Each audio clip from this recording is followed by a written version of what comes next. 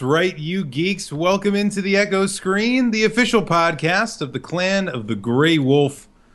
As always, I am your host, the Commodore, and with me, from a distant location that shall not be named, is Rue. How are you doing tonight, Rue? From a distance. Oh, I wasn't even going to bring the Bette Midler podcast back. Oh, wait, that was last week. Sorry. Yeah, that was totally last week. The Midler. I was actually re-listening to that as I was putting together the upload for the podcast.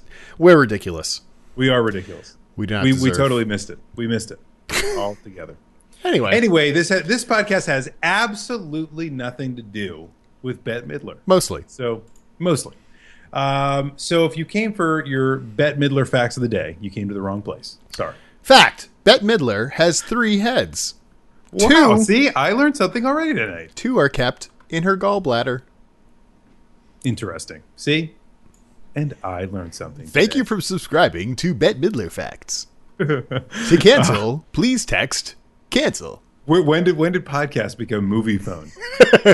You have chosen double my Bette Midler facts.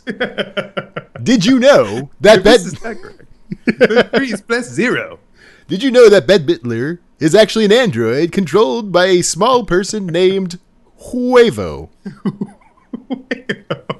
Where is oh, I got to learn more. Where is Huevo located? Thank you for subscribing to Huevo Facts. Did you know that Huevo was actually an android created by Crispin Glover and David Lynch? Oh God, that's fantastic. Hey, you know what? Oh, are we doing a podcast? Yeah, we're actually doing a show. Oh, yeah. And we're actually we might have a reason to talk about David Lynch in a little bit. We are some of you out there are might be wondering, or those of you that are actually still listening, might be wondering what we're going to talk about today. Today is We should have the Cyndi day Lauper Day instead. where we discuss that which we should never discuss in public. Wieners. Wieners. Yep. Nope. I like Actually- mine with ketchup, no Really? Yes. And You do. blackened You're such to a crisp. You're such a liar. No, Blackened I'm to a serious. crisp with only ketchup? Yes. Something's wrong with that. Mustard Have on you a- always done that? Yeah, mustard on a wiener's weird. What the hell are you talking about? I can't do it. Actually, mustard on hamburgers are weird too. Mustard on hamburgers, to me, is a little weirder than mustard on a hot dog. Mustard is only good for turkey sandwiches, and also please use the correct nomenclature. It is wiener. Thank you. Wieners. Thank you. We are not talking about wieners. Well, we might talk about wieners, but in a different context. Because tonight we are talking about, well, we're asking really a question. Do politics, which is what I was actually referring to, belong in video games? Or gaming culture, depending on how you Gaming want to look at culture, it. Whatever floats your boat. Knockdown, drag out, fight. Right. I'm Then sure join- this will be an eventful podcast. Join us next week when we talk about religion. Yay! Do religion belongs in video game? That will be the exact title. Yes. Yes, and I will also continue to mess up my grammatical constructions of plurality. Okay, let's. So before we jump into the whole political kind of question, you're very antsy. You want to hear us talk about those things and get angry, which probably will happen. Lest I remind you, folks, there are 3 portions of the program, and the topic du jour, which I just highlighted, is actually the second part. The first part happens to be the T and B, the Tids and Bits. We'll get into that in just a moment. The third part of the program, which happens after the topic du jour, happens to be the question and answer portion of the program. If you would like us to answer your question live on the air, all you have to do is send us your question during the podcast, during the live stream. Imagine that. How do you do that, you ask? How do I do that? Well, I'm glad you asked. Because if you're following us along with us in the chat, all you have to do is click on my name, Commodore128, in the upper right-hand corner. Send me a private message. That'll work. Also, you can tweet at me at It's the Commodore. Pick the best questions. And by the end of the show, we will have solved all of your problems. And return you to the black abyss that is your lives. Turn you to the silent abyss. Silent abyss, I'm sorry. That is your lives. You made it so much darker. Die, big die. All right, so let's get to some news, shall we? Because I don't want to be here until 11:30 tonight. Is that possible? Okay, let's try that. Yeah, let's do that. News, go. Okay, so you were jokingly referring to David Lynch previously. I have joking some about news in regard to the ongoing saga of whether David Lynch is actually developing and directing the new season of Twin Peaks, which is being put on by Showtime, which we've talked about previously on this program. Turns out, no big deal. He's back on the project. Everything is just fine. Now, for those of you that are wondering why we're talking about this. Why are we talking about this? So, because I happen to be someone that loves Twin Peaks, and I also happen to be somebody that, and I'm, not that I watched it when it was on TV initially. I had no idea, but later on, I picked it up. Actually, I picked it up in the midst of Lost, because I had been reading a lot, which is what Lost does, about some of the inspirations for some of the storylines in Lost, and Gets you Twin Peaks lost in a good book. Yeah, see, there you go. Get lost in some clever material. It is Lynch sanity. Lynch sanity. See, now we haven't said that in a long time. We should do a podcast on David Lynch stuff and call it Lynch sanity. That's a great idea. See, now we're cooking with gas. Anyway, so David Lynch is back on, but here's why I think this story is interesting.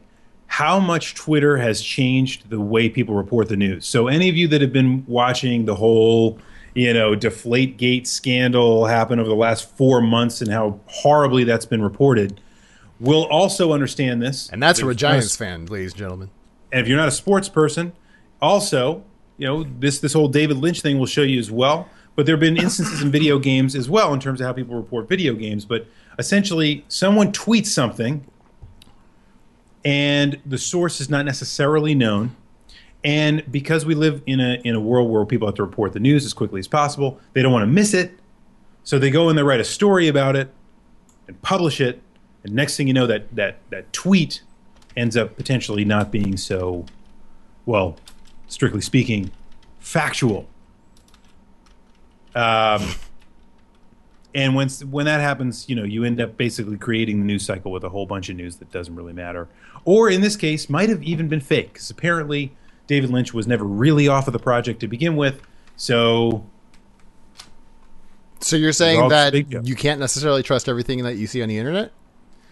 That it's true, but so you think that would be common sense. But my issue is that Twitter has so fundamentally changed the news cycle now that it drives the news cycle more than probably anything else. The whole NFL thing is like, oh, well, look, Adam Schefter tweeted this and Chris Mortensen tweeted that. And it's just like... It kind of feeds upon itself. Yeah. A lot of news stories nowadays will credit someone else, will credit someone else, will credit someone else, which really only goes back to one source, which might nowadays more or less not be a tweet that someone kind of came up with no verifiable information. But that's the day and age we live in, where everything needs to be immediate. So, or you're going to lose out. Exactly. So anyway, that was it was really about the David Lynch thing, but more importantly, it's about how Twitter has completely and utterly changed the way that we report news these days, which is just crazy to me. Anyway, your turn. Oh yeah, lots of TV news lately. Mad Men. I don't know how geeky this is, but I love Mad Men, so that just ended. I do too. Well, wait. So let me tell you everything about the end right now. Okay, I'm just gonna have to go jump out the window because you're a loser. Because I still have yet to see 2 episodes. But let me ask you this. Mm-hmm. I'm also a Mad Men fan and have been since really the beginning of the series. It's a fantastic show. Yes. Before everything kind of ended and everything else, what did you think of this last season? Oh, I thought it was great. Okay. I'm a little bit... I like this season better than last season. I think last season was a little bit kind of, okay, where are they really going? I didn't really feel like it was setting a lot of stuff up. So if you're not familiar with Mad Men, it is a drama. It's not really geeky related at all, but we're talking about it, so there. It talks about ad men, or it's a show about ad men in 1960s New York. Yep. It can be a little weird at times, a little bit out there in what it's striving for, but it's pretty darn good. So I'd suggest it. I feel this is a series that merits a rewatch, honestly. Because I don't remember a lot about specifics of the past few seasons. Yep. But I do remember things that stood out. one of the things is an episode called The Suitcase, which you might remember. You might, if you don't remember the name of the episode, you probably remember it. It's anyway, many people consider it the apex of the series, and I don't know if this was on purpose or not, but it actually wound up being the exact middle point of the series. Weird. Interestingly, so. But no, the ending actually was very interesting, I thought. Kind of Sopranos-esque in how it ended. In that it's a little ambiguous, not as ambiguous as Sopranos, but it took me a moment afterwards saying, like, wait, what exactly is going on here? Wait, that was the end? But then after reading a little bit more about other people's thoughts, I'm like, that makes perfect sense, and it's awesome. So I see. Cool. See? There I you got something go. to look forward to. 2 more episodes, and we can talk about it in more complete fashion. yes. Go ahead. I was also going to say a big TV week. The Flash just ended its first season on the CW. It's one of the biggest series in CW history. I love the show. Bigger than One Tree Hill? Yes. I didn't remember what that was for a second. Anyway. I don't know any other CW shows. Arrow, Smallville. Arrow is a CW show? Wow. Zorba the Greek. That now you're just making stuff up. Pretty Little Liars. Pretty Little Liars? Star Trek Next Generation. That was not a CW show. Jane the Virgin. That's what I was trying to think of that whole time. Anyway, my point is that Jane of Arc, or whatever it was called. Jane of Arcadia. Joan of Arcadia. that was CBS like two decades ago. Okay. Anyway. It should have been on CW. Come on. All right, go ahead. Yeah, I could see that. Anyway, if you haven't seen it, I highly suggest checking it out. I don't watch Arrow, but Flash, in a time where there's so much superhero TV shows and movies out there, Yes. and most people are it's a lot of brooding kind of stuff. Like the Nolan Batman trilogy really showed, hey, if you have a really serious, broody, realistic type of superhero movie, people will flock to it, which in some cases is true. But Marvel has been pretty good about injecting humor and fun into their movies as well, but there's still a lot of that stuff as well. Sure. The Flash is it's not campy, but it's just having fun with itself. And it moves fast. Get it? And it's a little self-referential. There's a lot of stuff for geeks in there. Anyway, I highly suggest it. And the series finale was awesome. So Better or worse than Buffy the Vampire Slayer? I never really watched Buffy the Vampire Slayer. Isn't that the same kind of shtick, though? Isn't the same similar kind of... I have heard it related to a lot of, or reference to a lot of Joss Whedon type stuff. And this is a little less on the nose clever at times, as Joss Whedon written things tend to be. Yeah. Which, some people like, some people don't. So, Yes.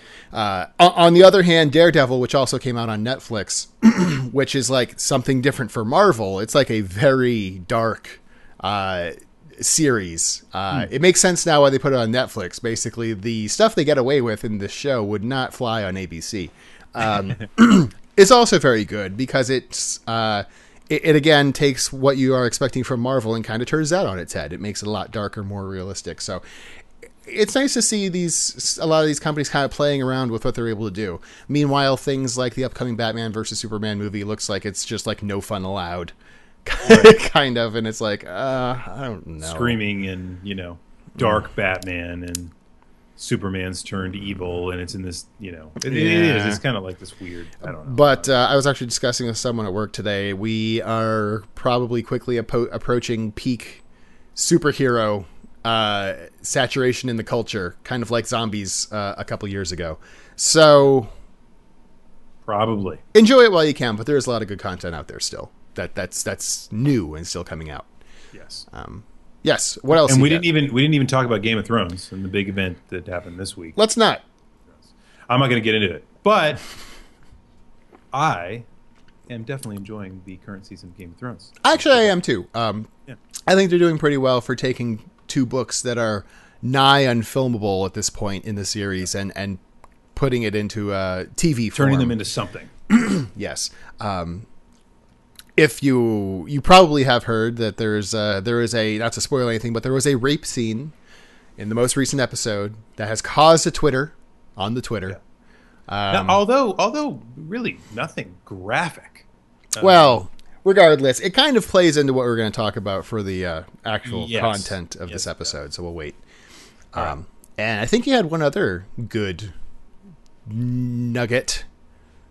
Did I? Of news related to Nintendo. And championships in the world. They win. Yeah. So when you said that, the first thing I said was people have already talked about how they hired Bowser in the chat room. You don't need to. Oh, that Nintendo thing. Got it. Oh my God. So yeah, I was actually really pleasantly surprised to hear that this year at E3, which is coming up, we have no E3 news yet. Like next week. Next week, figure some things out.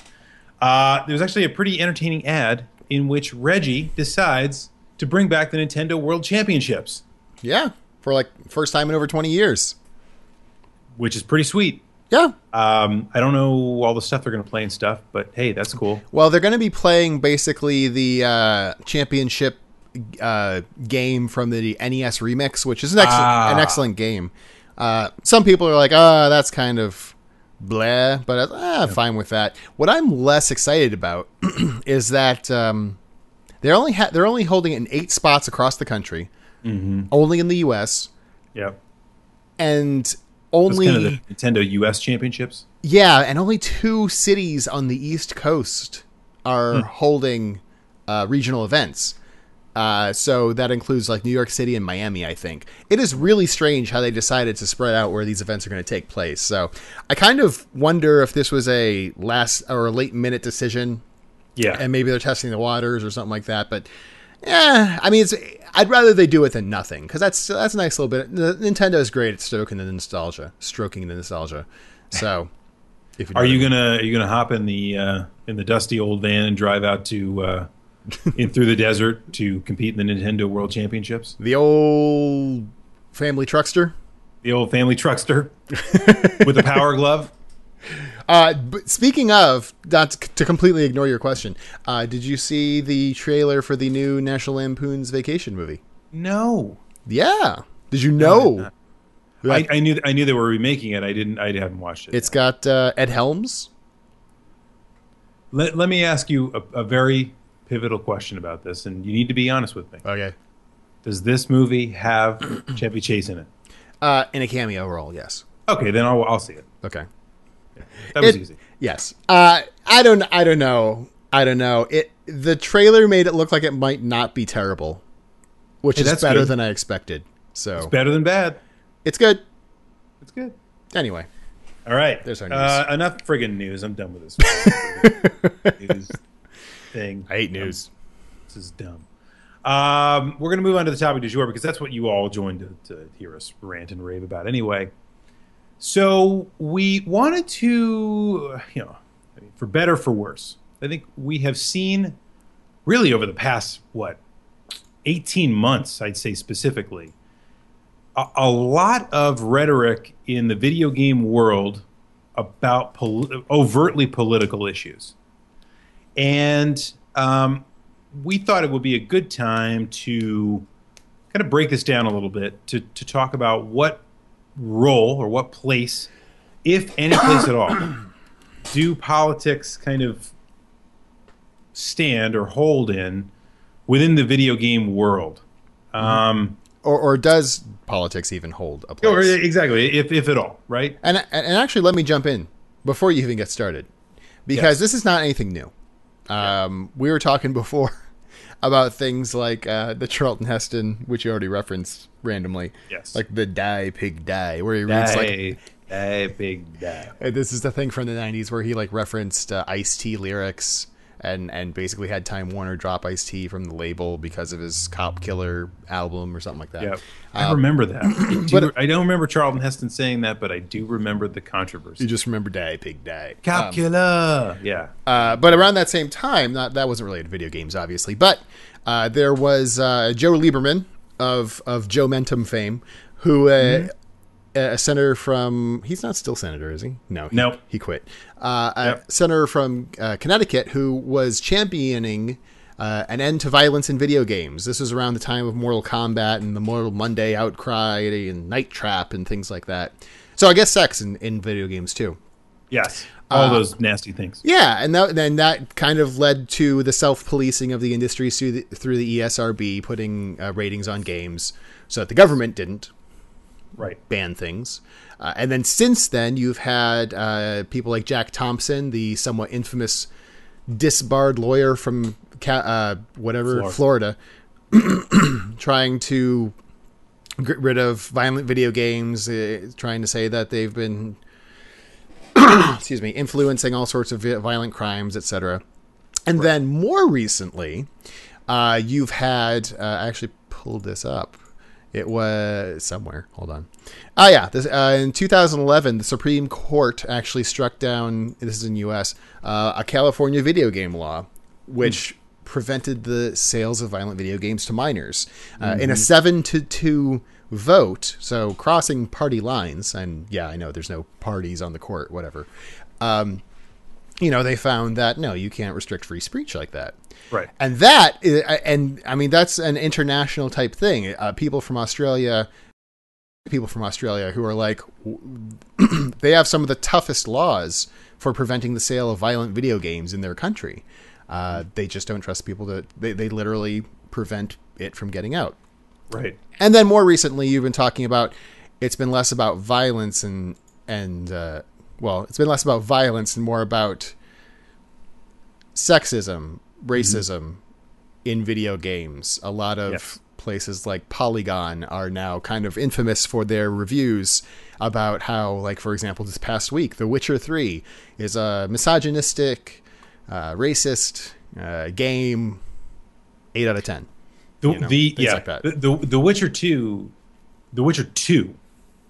I played like an hour of that and thought it was a disgusting piece of garbage. And it's not even because of any of those reasons it was bad. But I hear the third one's pretty good. And I like I've heard good things, yeah. I like how you put that, where it's like, Polygon and listen, I do read Polygon. I actually dropped off of reading The Verge completely at this point, which has a similar ilk to it than Polygon. But anyway, with Polygon, those guys, there are certain things I'm going to read, but it is almost comical to see them try to set the agenda with their political issues as much as they do. And I'm not just talking about the articles necessarily that they write, but the comments that they leave, some of the responses that they give. And to me, it's like, what, maybe that's their role. Maybe they feel like that is their role, right? I mean, not maybe. Clearly they do think that's their role. And I guess that bodes an interesting question for us too about kind of media coverage about video games being politicized, which I think is very, very much still in question as well too. So all kinds of issues here. All kinds of issues to talk about. Yes. But I like your summation of some of the more, last maybe 15, 20 years of some of the highlights of political, intersections with the video game world. Yeah, just a little background. There's also another great one brought up by the chat. I think Sonic Rose maybe brought it up.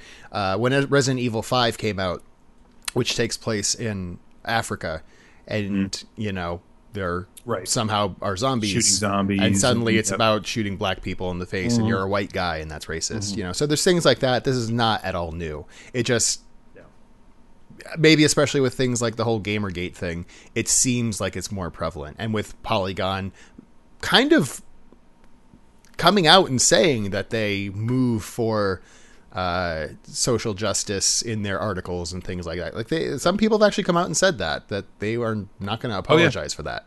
No. So I think it's interesting to me what that might mean to them. I think you could read a lot of articles at Polygon, and you could sit there and wonder about what half of the terms that they're actually using mean to them. What is it you say social justice means? What is it you say tolerance means, Brian Crescent? I mean, it's you get these all these kinds of weird utilizations of that they put forward in their own agenda. It makes it difficult to read. I will say that, and I say that as somebody who enjoys a lot of the content they put on that site. Oh, sure. They have some really great in-depth reporting on that site. Their long-form journalism, I think, is some probably of the best in the business. Yeah. I mean, it's fantastic. But some of their snippets and part of the reason that I had to get off the Verge, now I'm moving away from the Polygon conversation, is how they've turned their own articles into the clickbait that they despise so strongly. It's a one-line total clickbait article that is opinion-based and might be this long, and it's just to get a political comment out. Again, that's so. You and I sat on the panel. It was sat in on the panel at PAX East where they were announcing Polygon and what their mission was and everything.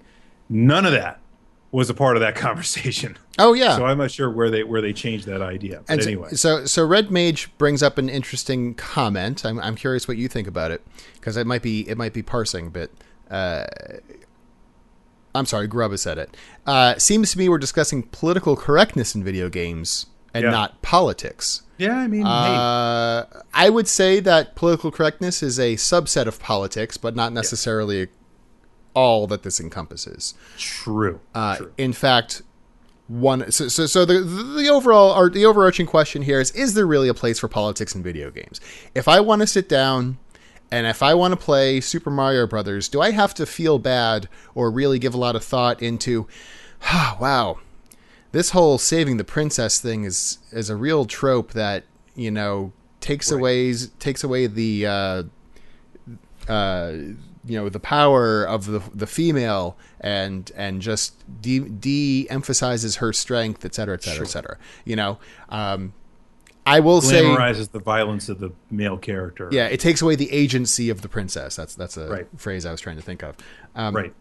I will say, and we've mentioned this before, of the two of us, one of us has written a master's thesis on pretty much that. So, in fact, one of the I'm not sure that I necessarily called it a trope, but I called it thematic, which was the damsel in distress scenario. Has Anita Sarkeesian stolen that phrase from me yet, or is she decided not to use it? So would you like to speak to that then? Well, yeah. I mean, how you feel about it? Yeah. So here's the thing: video games are an artistic venture. I think you and I both agree about that. It is something that takes creativity, and it is a way that people express themselves, and a way that people can also experience a piece of art or an artistic venture as a user, as a player, right? And so that means there is encoding of messages and there is decoding of messages, right? Many of those are overt, many of those are not. The reason I wrote about video games, and I think the reason anybody writes about art in general, is because art has the power to convey those kinds of meanings. That means, by and large, I mean, it's kind of a free speech issue to a certain extent. People are always going to, through artistic media, represent issues that either imitate life or try to shine a light on life, the same way that satire does, in television and in films, right? The same way that a movie about a story or about people is not really a perfect reflection of society. It's fake. But at the same time, it reflects back at society at the same way, where it shows a spotlight on certain issues. Video games do the same thing, okay? It just so happens that nowadays they look a hell of a lot more realistic and representative of life than they did 20 years ago. But that's what they do. So in any artistic medium that does that speaks to truth, that speaks to our lives, you have the possibility of either horribly misrepresenting it, of politicizing it. What I wanted to do was, because I had set out with kind of a mission of saying, listen, video games by and large have a lot of sexist overtones. I'm just throwing that out there. That's like a fact. Okay. But video games, to a certain extent, are a reflection of our society, which have similar sexist overtones. But to me, that's not what this was about. It wasn't about pointing that out. To me, that was almost like fiated in. It was more about what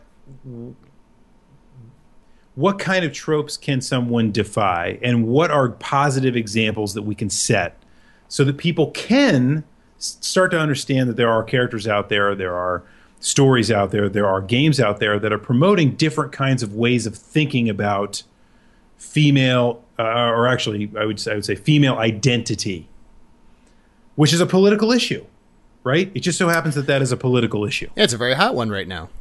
Absolutely. I just happened to be way before my time, I guess. But, the reason why it was important for me to write about it is because I thought it was good to be able to show good examples.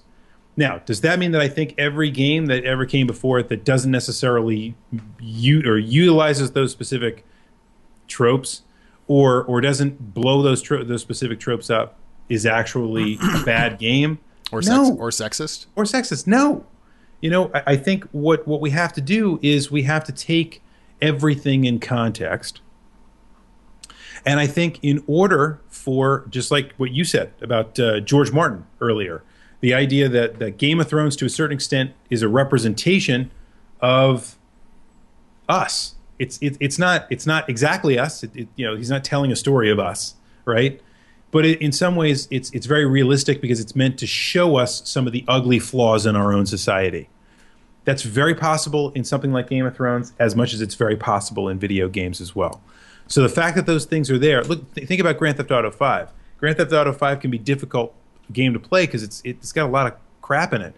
But you know what? A lot of that crap is just a reflection of what you would see walking down the street in some of these places that it represents, right? So, and yes, there's lots of murder, there's drugs, there's lots of bad things. Right. As far as I know, there's no rape, which is the hot button thing right now, as we were just talking about with Game of Thrones. So if there was rape in the Grand Theft Auto 6, how do you think that would be taken by the world at large? That's a mildly rhetorical question, but... Oh, you froze. You son of a bee. I didn't mean to. I'm trying not to freeze. Put on a fire. I put my fire helmet on. So, of course, there would be revolt and people would riot in the streets. But I find it interesting that it seems like that the rules of the game for the folks, for the ilk of these folks that are trying to kind of shut down something like sex or something like rape in games or those kinds of things. Not that I'm saying that I approve of those things. What I'm saying is it seems interesting to me that there are only some elements of society that they want to reflect accurately, and there are other things that we absolutely should totally whitewash. We should paste right over it, right? Mm-hmm. Mm-hmm. So to me, the interesting political question and where politics sit in video games right now is I think it's difficult to understand where that line exists over what should be representative of society and what should be whitewashed. So this is interesting. So heavier conversation, which is to be expected. But in the comments, there are people saying that Trevor. So I haven't played Grand Theft Auto 5. I assume Trevor is a character in it. Yes. But someone's saying that if they recall correctly, he was kidnapped and raped off screen. So if that's the case, that is interesting for other reasons in that that's a male that in theory was raped. I have heard nothing about. I can't because that's not the narrative, right? So that stuff doesn't need to be whitewashed. And then that's because it happens less often, to the point where I actually had a serious conversation with someone a week or so ago, and they said, in all seriousness, well, men can't be raped. Right. And I said, really? Yeah. Seriously? So having said that, I understand that for a lot of women, whether justified or not, rape is almost constantly on their minds. They're constantly afraid of that because it's more common.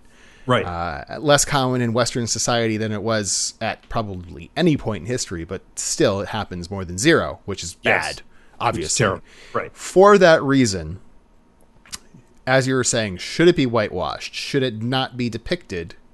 Should anything, and for that matter, should anything that really triggers people or is upsetting not be depicted in video games? Yes. Something which is, yes, ostensibly a form of art, at least in some instances, as we talked about very recently. Yep. Sure. Or if it's something that drives along the story or something that's worthwhile, is it allowable? You know, is it okay? Yes. Do we have that free speech to have a game where there's rape in it? Without having a lot of people saying that it should be censored, depending on who you're talking about. Some people say it should be censored. Some people just want to shame the people who made it. Hotline Miami is another series that's towed the line with violence, or not towed the line, but jumped over the line with violence and sexual violence, et cetera, et cetera. I don't like those games, mostly because I just don't like how the game plays. But I think, and you would say the same thing about Grand Theft Auto or anything else. Because the Grand Theft Auto is a lot of fun. So I mean, again, I kind of put forth the rhetorical question to you because I think I know how you're going to answer.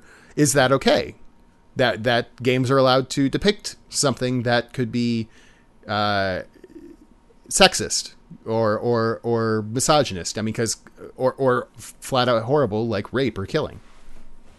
I think. Yes, I think it is okay, and I think what ends up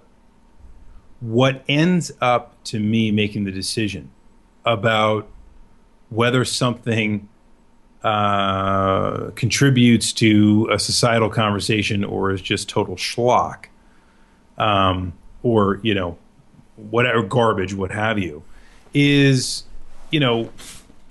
whether or not people find the concept at all interesting, buy it, spend money on it, and continue to play it because of the fun that is incumbent upon the for the experience, so on and so forth. So I think if one were to put in a scene. You and I talked about Game of Thrones. I'm sorry, I know this is a TV example, but one of the ways that I had initially talked to some folks about watching Game of Thrones, the show, was that you had to get over to some extent the fact that in the first season, to me, it was very clear they were just throwing boobs everywhere just to try to get people to watch. Oh, right? Yeah. Obviously, earlier in the show, that was more of a thing, too. That was more of a thing for them. They were trying to keep an audience and attract an audience. That is catering to the least common denominator. I find that insulting. And to be honest, you and I already had this conversation. We had this conversation live on this show. That almost made me stop watching the show. Sure. Because I found that insulting. So why do you need to do that in order to get me there? But their right to be able to show that kind of stuff absolutely is there.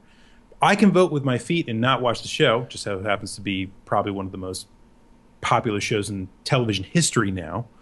But you know what I mean? It had something to say, so people got past that point. And, there are rape scenes in movies that have done great things about opening dialogue about rape in real life. The same thing is very possible in video games. And so for me, yes, there's no question. The depiction of those kinds of things are not only should they be allowed, obviously, but I think we should leave, controls about how things are sold to children is a totally different issue. You know that. But we take a similar approach to how we sell movies and how we sell music and everything else. But my ability to create something that I believe has that message and will be bought and will be played and everything else absolutely should be there. Why not? Why wouldn't it be? I would agree. I would also throw in there that The most important thing anyone can do is like you said, vote with their feet or their eyes and or their wallets, and not support something that they don't like. If you're playing a game, if you're playing Grand Theft Auto, or within Grand Theft Auto there is a murder or a rape scene or whatever, and you don't like it, don't play it. Furthermore, then don't try to censor something one way or another. There is a soft form of censorship going on right now in a lot of games media, which paints with a broad brush, trying to it's not trying to get the government to stop people from doing things. It's or change. It's trying to shame people into changing how they design games. It's a softer form. It's a little bit more insidious. It happened more recently with Polygon's review on Witcher 3, like I just mentioned, where there were points made like, hey, there's no black people in this universe. That's, but the thing is something that's set in a Norse fantasy type theme. Does that make someone racist for not putting a black person in that? Or actually there is a black person in it, but is one not enough? Or if there's sexual violence against a woman in a fantasy type theme like that, whether it's Game of Thrones or a video game, does that make the person who wrote it someone who glorifies rape? Right. No. Or just acting out their own fantasy in their material or what have you. Yeah, I mean, and I'm going to go out on a limb here and say no. Does that mean that rape can't be glorified? What? That's not glorified. A word. Glorified? Of course not. There are, there's definitely ways to fetishize and glorify rape and violence. Most of anything is. Yeah, but you have to use your common sense and to attack game designers because they have things that make you uncomfortable. Some things are meant to be uncomfortable, frankly, in a game or in any form of medium. Just because it's uncomfortable in there doesn't mean that they are glorifying it and that they are saying this is a good thing. No. Or that they're trying to be racist or sexist. No, and I think the subconscious aspect to this is what's important, right? So, I think there is the question of whether something is overt or whether something is, Birth of a Nation is 100 years old. 100 years old, and by and large considered a cinematic masterpiece. But it is a racist film. It is specifically about a racist issue. Okay, it's probably one of the more important films in early cinema from a lot of aspects. But I don't think many people today would say, "Yeah, I agree with that message from it." Of course not. But they can look at it objectively, and they can say, "Huh, look at some of the advances. Look at some of the things that they're doing here artistically, which have now been replicated thousands of times over. It's not necessarily about what the movie itself was about. That is overt ideology in an artistic medium, right? Mm-hmm. But if I have something else, right, where Avatar, I know we keep talking about movies instead of video games. We should totally start focusing on video games. Well, stop it.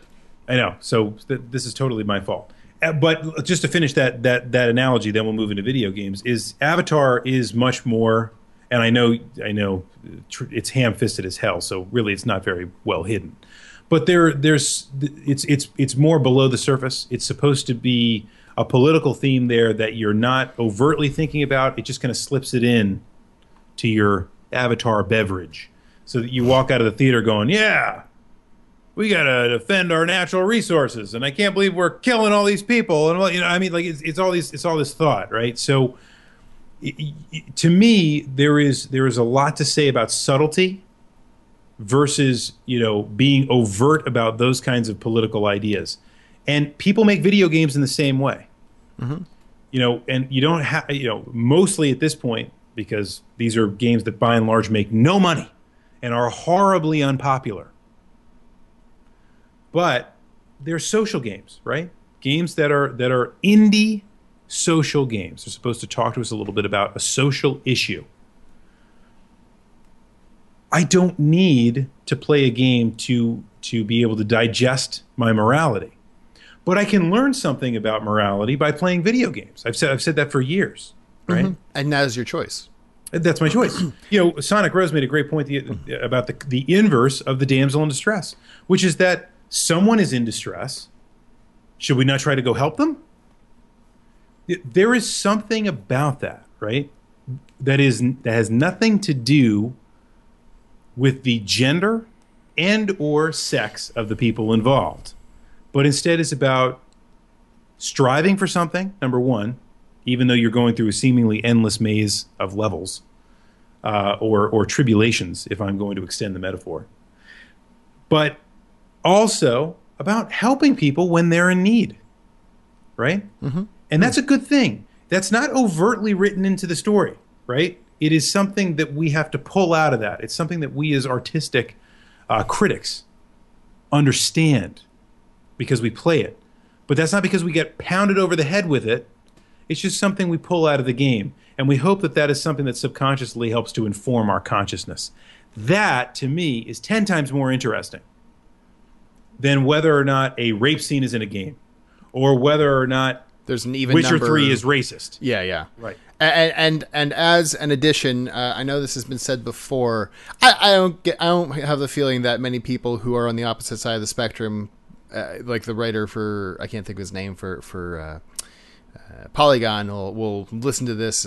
He would never listen to this anyway, but no. I don't think he would listen to this and say, maybe I might be being sexist right now. It might be a woman, but regardless, they would listen to this and say, "Oh, yeah, you're right." There's probably not a lot. There's probably a lot of people who would disagree with this issue, and we might not change their minds. But you know what? We're willing to have the discussion. Mm-hmm. And I got really mad. There was a game, I told you about this beforehand, but there's a Game of Thrones podcast I've been listening to that I won't name, but I unsubscribed from it today because they were talking, and again, we're not talking about video games, but quiet, because they were discussing the rape scene in the latest show and how they hated it, and there was no reason for it.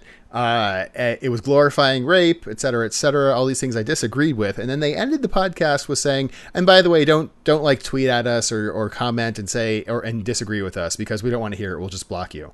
Yeah. They literally said that. They said, remember this is the free and open exchange of discourse. Exactly. It's like, you can't argue this with us or you're defending rape. You can't defend rape. Yeah, and I'm like, that's awful. That is not completely closing yourself off to even having a philosophical discussion. That is offensive.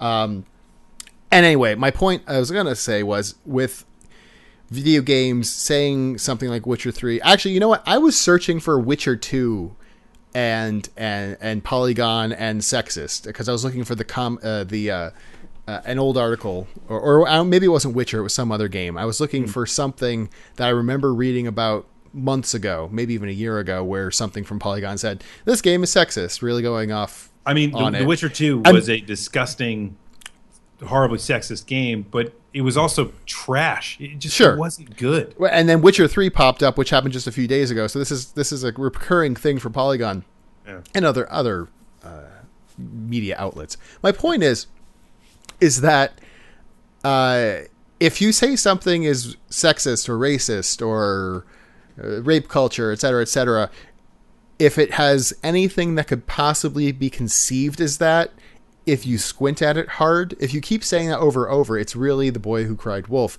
And, going to quote a little bit from The Incredibles, which is one of my favorite Pixar movies, when everyone is super, no one is. If everything is sexist, nothing is sexist. It just completely dilutes the word. It completely takes away the power of things that are actually disturbing and harmful in our culture when everything is labeled as that. It dilutes everything. Yes. And it becomes what we talked about previously on this very program. It becomes over-determined, which means that now the concept of what is sexist is meaningless. It's completely meaningless. Because it means so many different things to so many different people that it doesn't mean anything at all collectively. So, I mean, there's something to be said about that. But then on the other hand, to me, there is, to go to the Sigmund Freud example here, sometimes a cigar is just a cigar. Sometimes sometimes Mario jumping over a pit is just Mario jumping over a pit. This is not him overcoming obstacles. This is not a tale of human achievement in, pixelized form. Mm-hmm. It's just a measurement of your reaction capability for your hand-eye coordination. That's all it is. It's not Miyamoto propping up the patriarchy. Ideological positionings within Mario. It's none of those things. It's just fun. It's just a game. And there's a danger in saying everything is just a game too.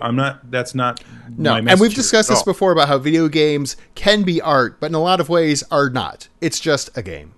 It's just an amusement. It's like playing War or something, or some other card game, Right.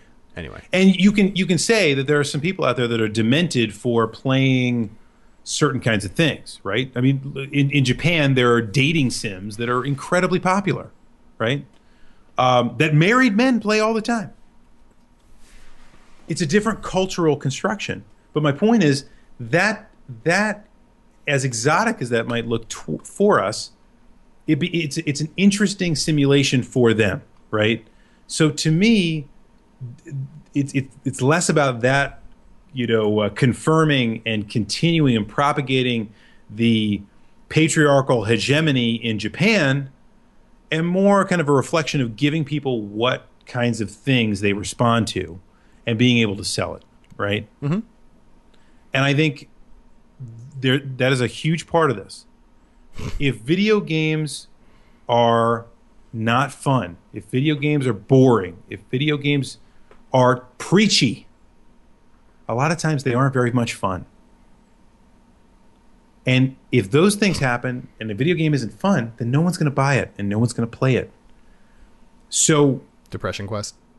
No one's going to buy it. No one's going to play it. No one cares. I'm sorry if you're depressed, because no one bought your depressing game. It's not going to teach me anything about depression. Have a nice day, right? I can look that up on Wikipedia. My issue here is more along the lines of how, to me, the ultimate form of expression is to be able to say, this is speech that is protected. You can put it out there, and then people can digest it, or people can totally ignore you. In my case, there's plenty of stuff that I don't connect with, and I totally disconnect from it, right? I mean, it's The Witcher. I went off the reservation. Like, maybe this is a good game, maybe it's not, but I think it's terrible, and I'm just done with it. Whether it is overtly continuing sexist hegemony or not, I don't care. But you're done with it, and that's your choice, right? And now I didn't buy it, and it's over, right? And if other people buy it, that's their deal, right? So, Video Game Music Professor in the chat has a good point, which might be somewhat controversial, but I think is worth saying. Whoop! It just went off the page. Hold on a second. Perhaps the perception and announcement that something is sexist is an industry. The point is not to inspire change, but to say something that will make you money. And just to be clear, I don't agree with that with everyone. No. But there are definitely some people like that. One person in particular who has made quite a bit of money off of Kickstarters and speaking engagements has a vested interest in pointing out all of the conceivably sexist things in video games. Right. I mean, it's, yeah. And that doesn't make her a awful person that should be, killed or anything even close to it. What I do is I just say like, okay, cool. I'm going to go play my video game now because I just can't. And that's my stance is the whole thesis of this whole conversation can be that video games are a battleground for controlling what can be shown in them. The same way that every artistic medium is. Through history, yes. Exactly the same. Yes. And in my mind, let it be. Free speech rules. I completely agree. And these things evolve over time. And that censorship is something, by and large, that's done in cultural context. But by and large, you know it as well as I do. You get on, the HBOs of the world, the Cinemaxes of the world, Showtimes of the world stretched the concept of what was acceptable on even cable past kind of the broadcast concept, right? Video games have done the same thing. There are things that would never have been acceptable 20 years ago that are now commonplace in video games, like rampant cursing. Wouldn't have seen that, 20 years ago. Son of a submariner. Yeah, there was something going on where that was just not acceptable. Those things happen culturally. Doesn't mean we need to keep it out. It just means that maybe we need to be better critics and better digesters of the different games that are out there. And I think the market bears that out, if we're being honest. Not always, but it bears it out. Good games do well regardless of some of their flaws in that regard, and bad games don't. There are exceptions to that rule, of course, in both directions. But I think the political battleground that is video games gets decided by and large by who buys what, and I feel pretty comfortable with that.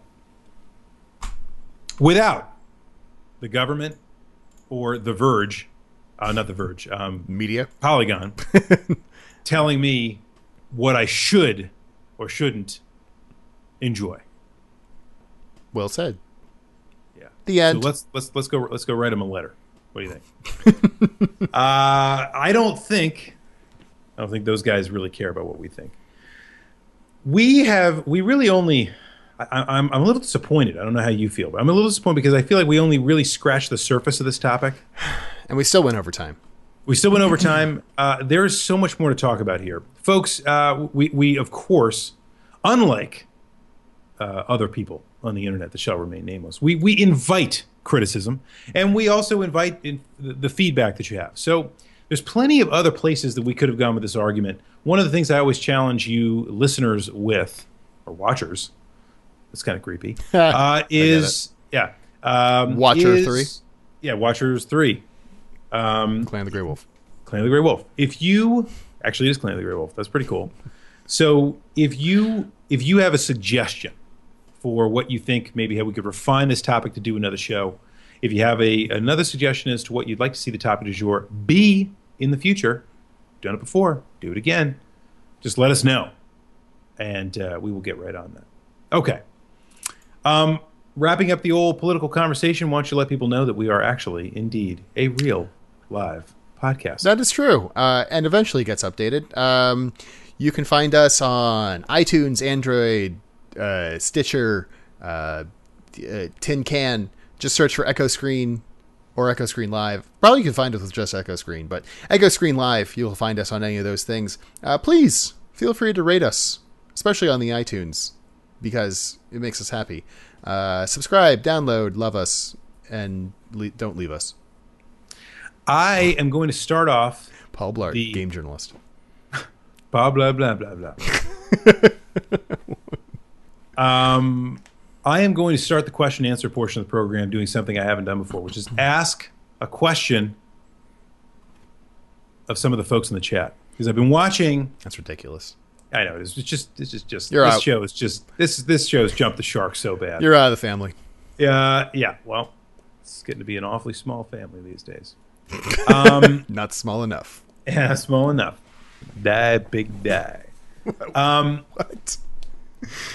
What several of you have been talking about some of the, and this is because we have the video game music professor who happens to be in the chat. But several of you have been talking about the entire time about some of your interest in music theory, and something that I absolutely love music. I just happen to have not much talent for it. So I have to ask people like you this kind of question. I have a question for you. This might be a really simple and stupid question. If so, I am so sorry. But if any of you could clarify this for me, I've been wondering this for a while. Take the Game of Thrones theme song that plays, right? It says the main title sequence, right? The first two bars of the title sequence uses. I want to know what that technique that he's using is called, where basically he plays exactly the same notes in those first two bars, but it has a completely different feel. And I can't tell if that's just because he changes the key of the harmony behind it. Random ass question. But I need to know. I need to know. So please, somebody help me out. What happens in the first 2 bars? Actually, I think I know what that is. That's called... oh, there you go. Good. That's a technical term. It is definitely... Yeah. Yeah. Good.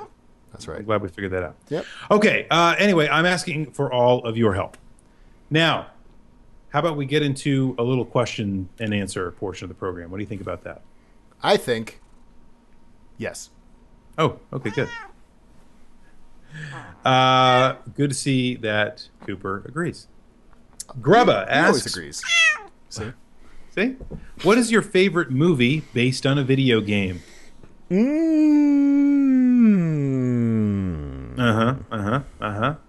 And then Ralph. before that, Wreck-It Ralph. Yeah, I guess that's based on a video game. Kind of. Yeah, based on a lot of video games. I definitely played the video game before the movie came out.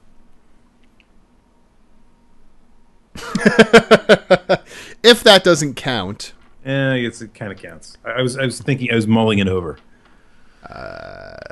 Man, there's a lot of like tricky ones. Like there was Last Starfighter, which was supposed to be a video game but wasn't, and there's also Cloak and Dagger, which I think was. Did that actually become a video game in conjunction with the movie?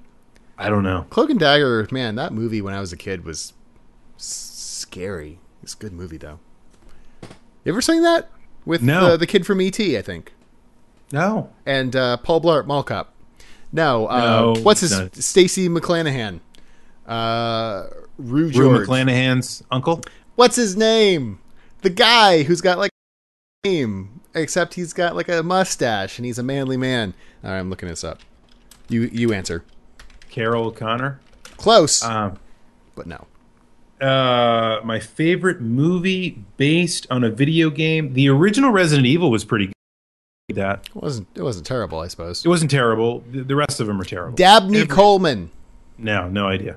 You don't know who Dabney Coleman is? No. He was in 9 to 5. He was in Tootsie. He was in You've Got Mail. He was in War Games. Okay, good for you. Oh, I hate you. He was in the Pound Puppies TV series as the mayor. That's how you know you're reading too much into IMDb. That's when you know I'm reading IMDb. When you know you're talking about Pound Puppies. Dang, he's been in a lot of stuff. First Resident Evil was good. I would say I'm really bummed they never made a Halo movie because Halo was so perfect for the movies. It's unbelievable. I did recently watch Forward Unto Dawn on Netflix, which tells a story that happens before Halo.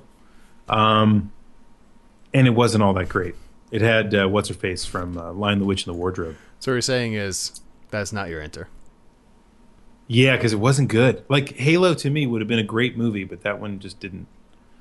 I'm leaving something horrible out here, but... Dabney Coleman has been in everything. Sorry, this is important.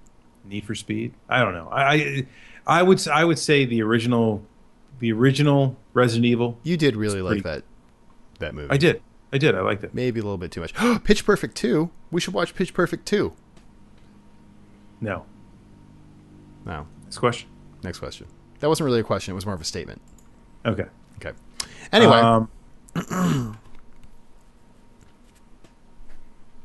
right. I need you to keep watch to make sure. Oh, here we go. It's not the same. It just changes the arpeggio from the minor triad to a major one. See, that's what I was trying to figure out. That's what Cooper said.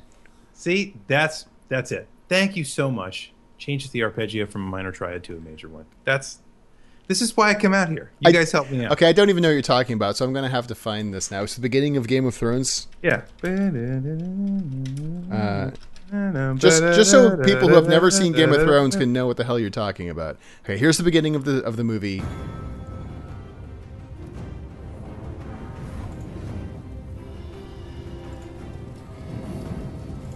Okay, sure. Minor are triad into the pageo. Okay, next question. Yeah. So it was good. Okay, let's move on, shall we? War Games is also a great movie. Anyway, War Games is a great movie. That has nothing to do with the question. There's a video game in it. global thermonuclear war. Anyway. Tic-tac-toe. How about a nice game of chess? Tanch asks, what are your favorite handheld games? Anything from Game Boy to Game.com applies. Was it Game.com or Gamecom? It's just Gamecom, yeah. I'm going to go with N-Gage.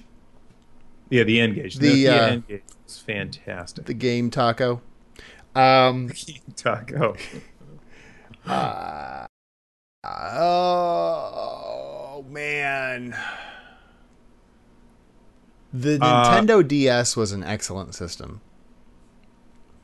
for a lot of different reasons. Yeah, but I mean, he's talking about games. He said handheld games. Yeah, not handheld game systems. Well, okay. If we're talking game systems, I'll say that. If we're talking standalone games, yes. Boy, we might go into those LCD games from like the Tiger Electronics. Tiger, yeah. I had Street Fighter. Mm-hmm. It's Street Fighter, the Tiger Street Fighter, and I had a bunch of those. I had a real Ghostbusters one when I was a kid. I don't think it was Tiger, but I actually enjoyed it. Man, I had Double Dragon as well. Double Dragon. I remember that. Yeah, this is what it is. Who made it? Ha! Ha! Video game music professor comes through again. The technique you're looking for is sequence. I think you found a new best friend. Because the motive is moved around to different pitch levels, the intervals change slightly. Almost imperceptibly, I would argue, which is why I had such a hard time with this, because I was singing it in my head. Resulting in the different feelings that you described. See, this is fantastic. So you guys helped me a lot more than I helped you today. Thank you. More importantly, the real Ghostbusters game that I played as a kid, which I actually really enjoyed, was apparently made by Remco. But it was fun. I liked it. I should find it again. I'm sure it's on eBay for like $20 or something. So I actually like all of the Metroidvania, Castlevania games for Nintendo DS. They're all very, very good. I found that all those series were just fun to play. So I would put those down as right at the top of some of my favorite handheld games. You know, Mihi123 makes an excellent point. Elite Beat Agents is one of the best guilty pleasure games I have ever played. It's a good game. It is amazing. I not only beat the game, I perfected it. I got all the high ranks on everything just because I had so much fun playing it. Makes me sad there was no sequel, no American sequel. You know what? Special dispensation goes to the original like LCD football or LED football games from the 1970s. I can't remember who made them, if it was Atari or someone else. But you can like download apps onto your phone that literally mimic it. It's just like 3 rows of LEDs and multiple columns, and you have like a set of downs to, you know, carry the ball to the end zone. It's actually really fun, surprisingly still. So that's cool. Yeah, it's still really good. Gosh. And I know that I've played Uindan, whatever it's called, like what Elite Beat Agents is based off of in Japan. The thing is, one of the things I really like about Elite Beat Agents and why I say it's such a guilty pleasure is the songs that they use. You know, like the covered versions of like pop songs from the late 90s. You know, like Sum 41 or something like that. I don't know. There's like a bunch of different ones, and Material Girl. It's just like so goofy and fun. Anyway. Yeah. Goofy is the right word for that, but it's yeah, good. And it helps that it's familiar music. Yes. Sonic Rose, good to have Sonic Rose back in the program, asks, what is your favorite summonable creature in a video game and why? Not limited to Final Fantasy. That's a great question. Favorite summonable character. I feel there are some fun ones that I cannot think of off the top of my head. From like Super Mario RPG or man, it's been a while. I know. I'm doing the same thing. I am. There's a lot of games where you can summon. Whiffing on this horribly. Yeah, I am too. Man, I always liked Odin when you could summon Odin. Well, I don't like Odin because he was like the either automatic kill or not. Yeah, but to me that was cool. It was like a coin flip. It was like you didn't know what was going to happen. I kind of like that. This doesn't have to be about their efficacy. It's just no, it's just your favorite. Yeah, I always just like the idea of summoning Odin.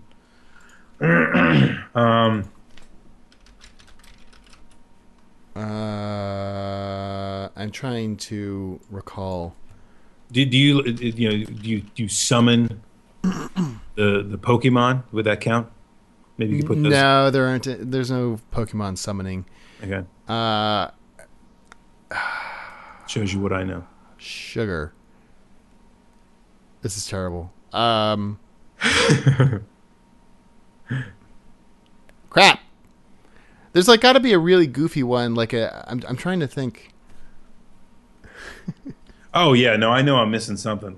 I remember Knights of the Round is a pretty fun one. Knights of the Round was awesome. Was it the Bahamut one in Final Fantasy VII, where he basically obliterates the planet from orbit every time you summon him? Yeah, I'm gonna go with that just because it's so absolutely ridiculous. That was like the peak of ridiculous summons in Final Fantasy. Yeah, that was when it got out of control. Yeah, went from fun to out of control, and you couldn't skip it. You couldn't skip it. That was the big problem. How about? Let's see here. So Razalon asks. Rassilon? 2 questions. 1. That's okay. We'll let you have 2. Thoughts on the NX? The NX is still pretty much a concept. And I was going to say, we don't know much about the Nintendo NX, do we? Seems like it was really only brought up just to show that Nintendo wasn't giving up on consoles, which is... My thoughts on it are, let's see if they say anything about it at E3. My guess is probably not, but let's see. I don't think so. I don't think there's any way possible they say anything about it at E3. I'm curious. I'm also curious to see how the, not supplement, the successor to Club Nintendo works out with it. Secondly, thoughts on Nintendo partnering with Universal Studios. Oh, that's a news item we didn't talk about. We missed that one. Yeah, Nintendo's going to open a theme park with Universal Studios, or at least have some Nintendo-themed rides, perhaps, at Universal Studios, which is I think that's a great idea. Like Harry Potter Land at Universal Studios, right? Yep. Yeah, what the hell has been taking so long? I don't know. It'd be interesting to see what happens. It's a great idea. The only issue that I see with it is that, it's unlike a game where you can make something that is kind of fun for kids and adults. I think it's harder to do that with a ride. Not impossible, but more difficult. Yeah, I have not been down to Orlando since... We went 10 years ago. Yeah, we went to Universal. I haven't been to Disney World in 15 years, so I'd like to go back to both of those places. But I'm going. VG Music Professor notes that Nintendo already said they would not mention the NX at E3, which does not surprise me at all. E3 has kind of become a secondary thought to Nintendo a lot. They have they have their Nintendo Directs, which are doing very well. They have the Treehouse Live. I don't know if you've seen any of those with our good friend Mr. Pranger on them. Where they actually get the guys from the Nintendo Treehouse in NOA Treehouse to show off some games. That's a lot of fun. Nintendo has done pretty well to make E3 take control of it, make it their own thing, and not worry about the big overblown press conferences and this, that, and the other. They're doing okay with their own. They're doing fine. They're profitable again. That's good. That is very good. Well, they're doing okay with their announcing things when they want. I think Nintendo, Directs. The reason why the whole Universal thing is cool is because Nintendo has, there are still some avenues that Nintendo has not found to capitalize on the fact that they have a rampant fan base. Something like, theme park attractions are a way to be able to cater to that group of people, in kind of a different way, which is fantastic. I would love to see some of that stuff come to life. I think that's a great idea. Agree. All right. Agreement. Let's see. How about... Okay. How about your face? Minami Kotori asks, what are your thoughts on Kotaku? Did either of you go there first to learn about Gamergate? Definitely didn't go there first to learn about Gamergate. That's an interestingly worded question. Yeah, but I think, Kotaku to me is kind of. I mean, I go there, I check it out, but it's more akin to kind of what Joystick was before. I think I've mentioned this before. I don't really go to any video game website regularly like I used to years ago. I mostly get video game news from people I follow on Twitter, and Reddit, and actually Google News now too. I'm using Google News a lot. Yeah, well, I mean, lately. Google now knows that I'm searching for all these new video games, and then they know exactly what you're searching for. Yeah, throws me all those cool video game stuff. Having said that, and I've said this before, Jason Schreier, who works for Kotaku, I enjoy a lot of his writing. That's awesome. He's not perfect, but he is probably the only person I'm actually really familiar with at Kotaku and appreciate. So, excellent point.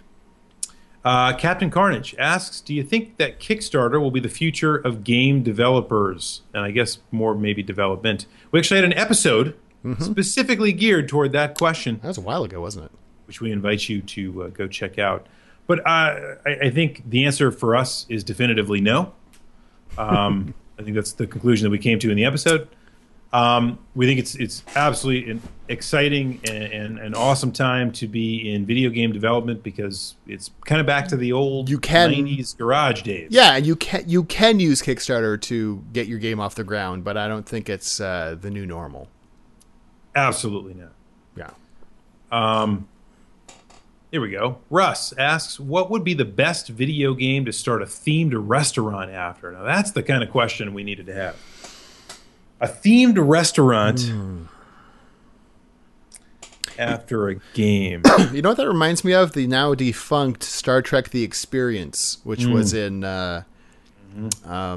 Vegas, where they had like a stationary ride, like you're on a starship. But part of it was that they had like Quark's Bar and the Promenade from Deep Space Nine. Right. And they'd serve you things like Romulan ale. I never got to go. It makes me sad, but that always seemed like an interesting thing to me. Food from a video game.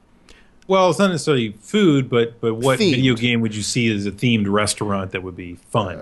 I mean, and you can see this actually at a lot of barcades nowadays. They will have video game related drinks and food. And it's usually based off of not one video game, but multiple ones. Like, fire flowers, and maybe it's like a shot of Fireball and something, stuff like that. And I think Yahtzee from Zero Punctuation, he has like the Mana Bar, which or if it's still there in Australia, or it's like an RPG related bar, where that's cool. that would be a good one. Almost any RPG where you have like tinctures and tonics sound like a good basis for a lot of alcoholic drinks to be mixed. So. I think it's a great idea. I would probably be more about the theme than I would necessarily about the food. I'm not sure where I would go with that. There's a lot of really cool game universes that I could see being made into a themed restaurant. An Elite Beat Agents restaurant. No, was not on my list. Also, going back to the previous question, if you want some real talk, Carrara bringing the heat. Kickstarter is also a way for rich, tight-fisted jerkwads to fleece their naive fans. So, wow, there you go. Throwing down the gauntlet. We entertain all perspectives here. Okay. Well, I don't know. A themed restaurant, I could see a lot of cool things. How about Skyrim? That would be cool. Yeah, like an RPG type thing. Well, yeah, and like a tavern. Yeah, and there's lots of different food types in there too. Some annoying like minstrel is sitting in the corner and like strumming. I always like killing the Lord those of guys. Murder shall perish. That's not Skyrim. It's not Skyrim. It might as well be though. Marquise asks, I just started playing Illusion of Gaia and it's fantastic.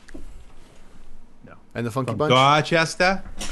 I just started playing Illusion of Gaia and it is fantastic. You're right, it is. The end. With that in mind, what is your favorite Zelda clone game? Not actually, and it says not actually a Zelda game, but very familiar. Dark Cloud.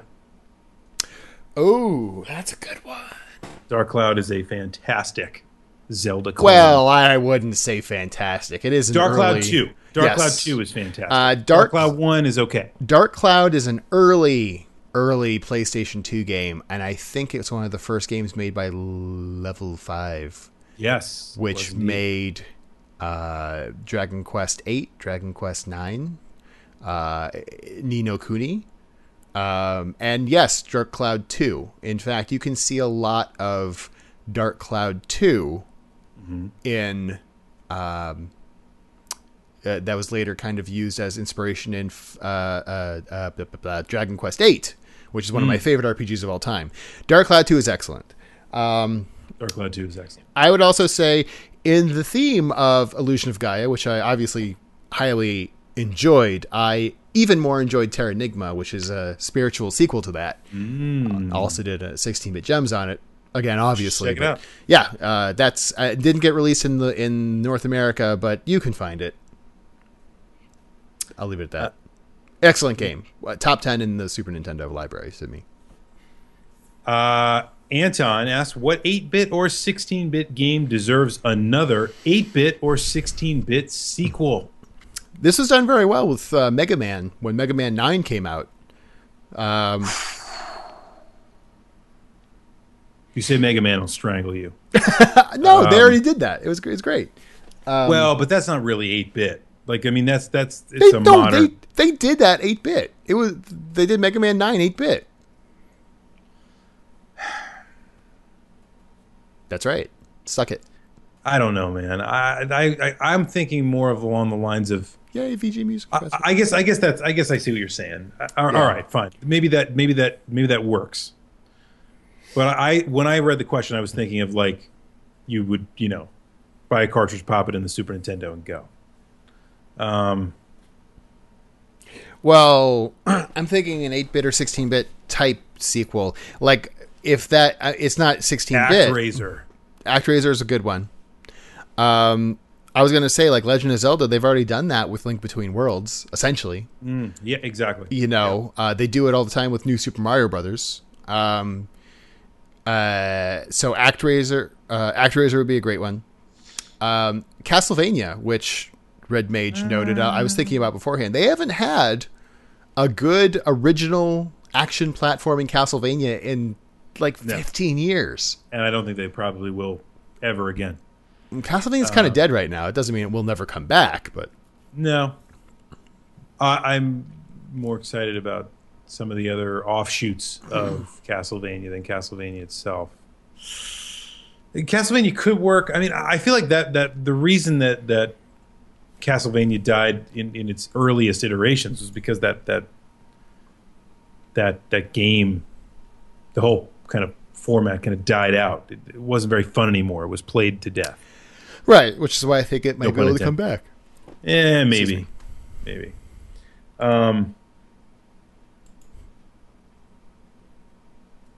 There's so many more.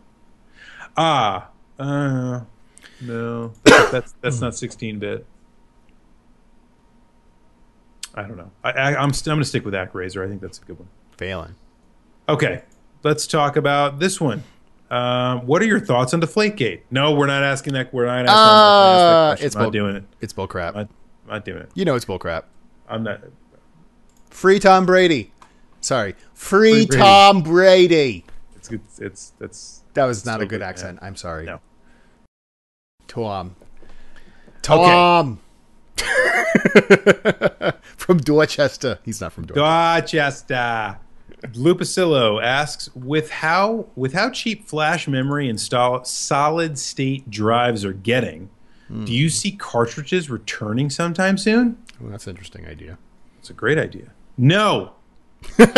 No, I think we're unfortunately moving toward digital distribution as the thing, which I hate.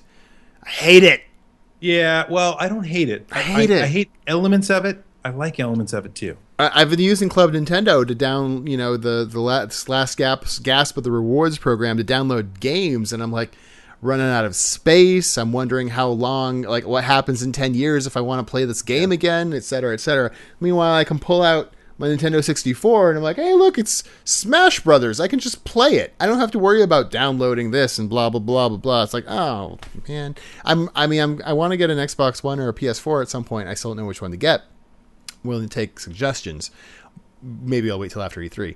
But the whole fact that you can download back catalog games for those systems only as digital downloads, I hate. I kind of I hate it like I hate Hell Montagues and Thee. I want physical discs that I know I can play 20 years down the line. I kind of want to just buy a PlayStation 3 so I can buy the discs, which are dirt cheap right now. Like Ni no Kuni selling for $5. It's ridiculous. That is pretty crazy. I will say, though, flash drives like that may bode well for future Nintendo systems, which are still cartridge based. So we'll see. Yeah, no, absolutely. And just to prove that I do have a new best friend in the video game music professor, the suggestion for a 8 or 16-bit game that needed a sequel was the classic NES game, Jackal, which has phenomenal music and is one of my favorite NES games. My own personal favorite NES games. It totally should have a sequel. I did quote Shakespeare at Cambridge. Been a while since we pulled on that one. Let's see. Hey, you know what? We are still way over time. We're way over time. And why don't I just throw up a couple more questions here, rapid fire style. Let's see. Chicken. How about that was the answer. Broccolope asks, would you rather have tentacles for hands or your significant other have lobster claws for hands? Chicken. So this is the kind of question that we need more of. Thank you, Broccolope. I think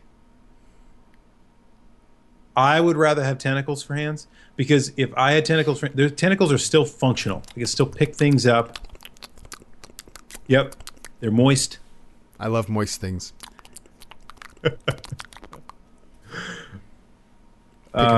Picking things up, touching everything. Right. Plus, if you want to, you can pick up multiple things. Yeah.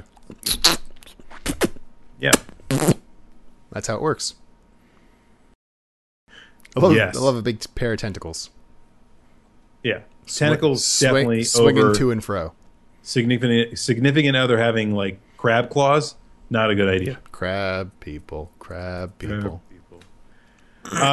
Last but not least, sorry folks, I have a ton of questions here. We're just not going to be able to get to them all because you all are just wonderful people. I thought you were going to insult the crap out of everyone. No. There are a lot of great questions. We just don't have. We're way over time already. Logan asked the question, "Hey, are you guys going to discuss things like Gamergate or other controversies and stuff?" Yes. Okay. With that, thanks everybody. Didn't we all already kind of? Well, he said other controversies and stuff. I'm sure there will be other controversies and stuff for us to talk about. So, yeah. So actually, that is a point. And we brought this up because we talked about Gamergate before it was Gamergate, before it was called Gamergate. It's true. If you look back in the archives on Echo Screen Live, I think it was called Ethics in Video Game Journalism. Mm-hmm. There you go. Before it became a meme. Yep. And if you want to hear what we think about that particular topic, I would highly suggest you look at it as one of our more popular episodes. The Gamergate has really been conflagrated by both sides into a giant mess of stuff. And part of it is the ethics in video game journalism. Part of it is sexism or perceived sexism and all sorts of stuff in misogyny in video game culture. which we kind of addressed today. So we kind of separated it in because it should be separated. It's really should not be conflagrated all into one big mess. We talked about the ethics thing before. We kind of talked about politics in video game journalism or in video games tonight. So if you want to, you can merge those together, listen to them both at the same time, and it's like you're listening to a Gamergate debate. Right. There you go. The end. Perfect. Also, solved. Tentacle hands. All right. Hopefully you got enough of Bette Midler facts to last you a lifetime on this. Welcome to Bette Midler facts. Did you know Bette Midler has 2 tentacles for hands? She got them implanted. She got them implanted while filming Beaches. Oh boy. Yeah. I figure we derailed it off the top with Bette Midler. Might as well derail it on the bottom the same exact way. Welcome to Bette Midler facts. Did you know that Bette Midler once derailed a train and killed 15 people? Actually, that whole Amtrak thing happened with her bare tentacles. That was poor form. Never mind. Yeah, I was about to say, are you going for topical news there? Too soon. Yeah, by stretching. Oh, well, anyway, I'm not even going to go there. Wait, okay, people. What are you stretching with your tentacles? No.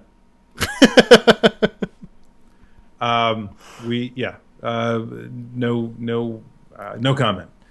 So you can now say that you spend another good long hour and a half with us listening to Bette here on the Echo Screen Live in another horribly failed attempt to cut the show down to an hour. Never happens. For those of you that are expecting an hour-long podcast, we're sorry. For those of you that like to hear the sound of our voice, what is wrong with you? No, seriously.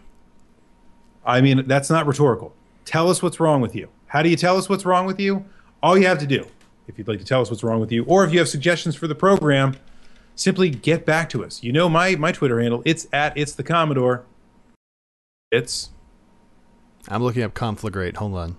Apparently, I was trying to think of a different word because apparently it means cause to start burning.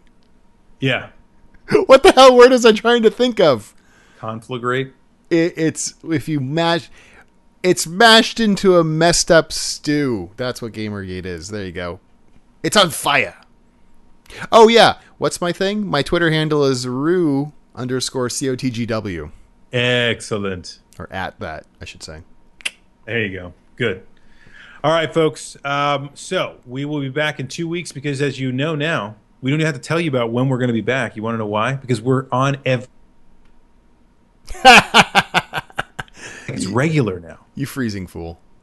What did I froze? I'm sorry. You froze with a really stupid look on your face, so it makes me happy. Truffle butter. I found out what that was recently. Conflate. Thank you, Techie. Techie is always there to correct me when I say stupid things. Yeah. Yes. The thing is conflated, not on fire. We know words. Yeah, 2 weeks. So join us on June the 3rd. We will undoubtedly probably talk about E3 stuff. We will undoubtedly probably not only freeze in that podcast, but we will also misuse words and butcher grammatical construction. Yeah, this whole conversation got cornflaked. All right. Well, with that, I'm not even going to try to figure out a way to tie this whole thing up. Yep. Thank you all for listening and bearing with our Bette Midler facts. Thank you all for dealing with all of the different insanity that comes with the Echo Screen Live, the official podcast of the Clan of the Grey Wolf. For Rue, I am the Commodore, and there is no reset button. Wienergate.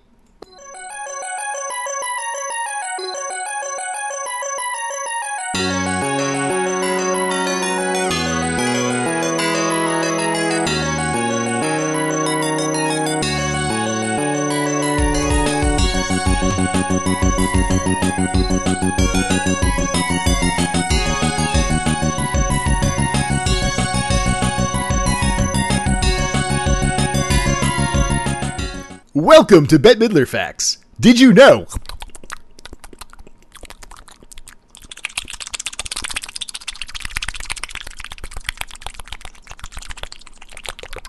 This really hurts my cheek.